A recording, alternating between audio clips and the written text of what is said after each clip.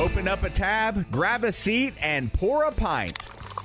It's time for the Beer Guys Radio Show. Here are your hosts, Tim Dennis and Brian Hewitt. With me, as always, is the man who is looking to start a hop farm in his beard, Brian Hewitt. And it's going well. I've heard that it takes a couple years for the hops it does. to really First develop. year, they never come out that It's just well. mostly just vines or vines. Next year, Brian. Yes. Next year.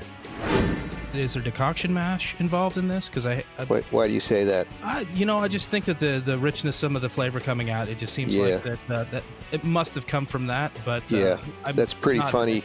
Every once in a while, somebody asks me that. Very, very rarely do people ask me that. But yeah, it's a double decoction. All right, Okay. so I was on there to you something. go. 1 point for Brian there. I think it's funny, this term. I think it was meant to be derogatory, and yet it was embraced, and people are like, "Oh, that's what that They're like, is. "We're It's a down with pastry this. sauce." Yeah, we're cool with that. It's like, no, it's meant to be an insult. Be insulted. Pairing's not my strong suit, guys. That's not my thing. I'm good at drinking beer and picking out beers, but pairing them with cheese or foods or anything is not my thing.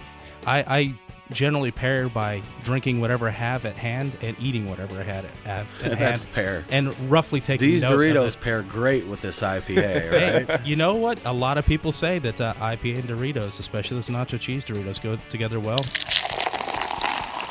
Tim, as you said, we have Tim Very. He's the drummer for Manchester Orchestra. He's joining us in studio. He is here with us, which is great. We're going to get into some drinking beers, talk about them, and also the trend of collaborating beers and bands and all that. We've seen a lot of that, and what's in the works for Manchester Orchestra. So, Tim, thank you for joining us. Pleasure to be here. This is kind of my ideal night. I'm sitting around talking and drinking.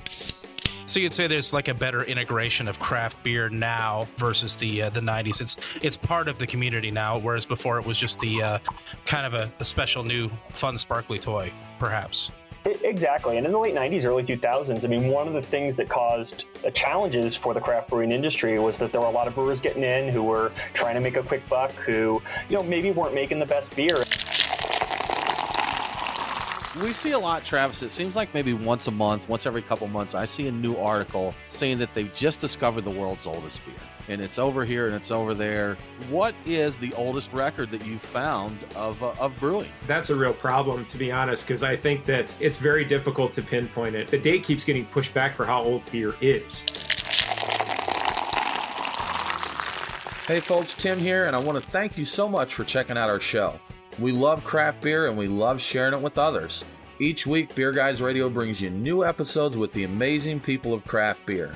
With interviews, insights, predictions, science, and more, we've got the information you want about craft beer. Subscribe now and never miss a show, or visit our website at beerguysradio.com for more information.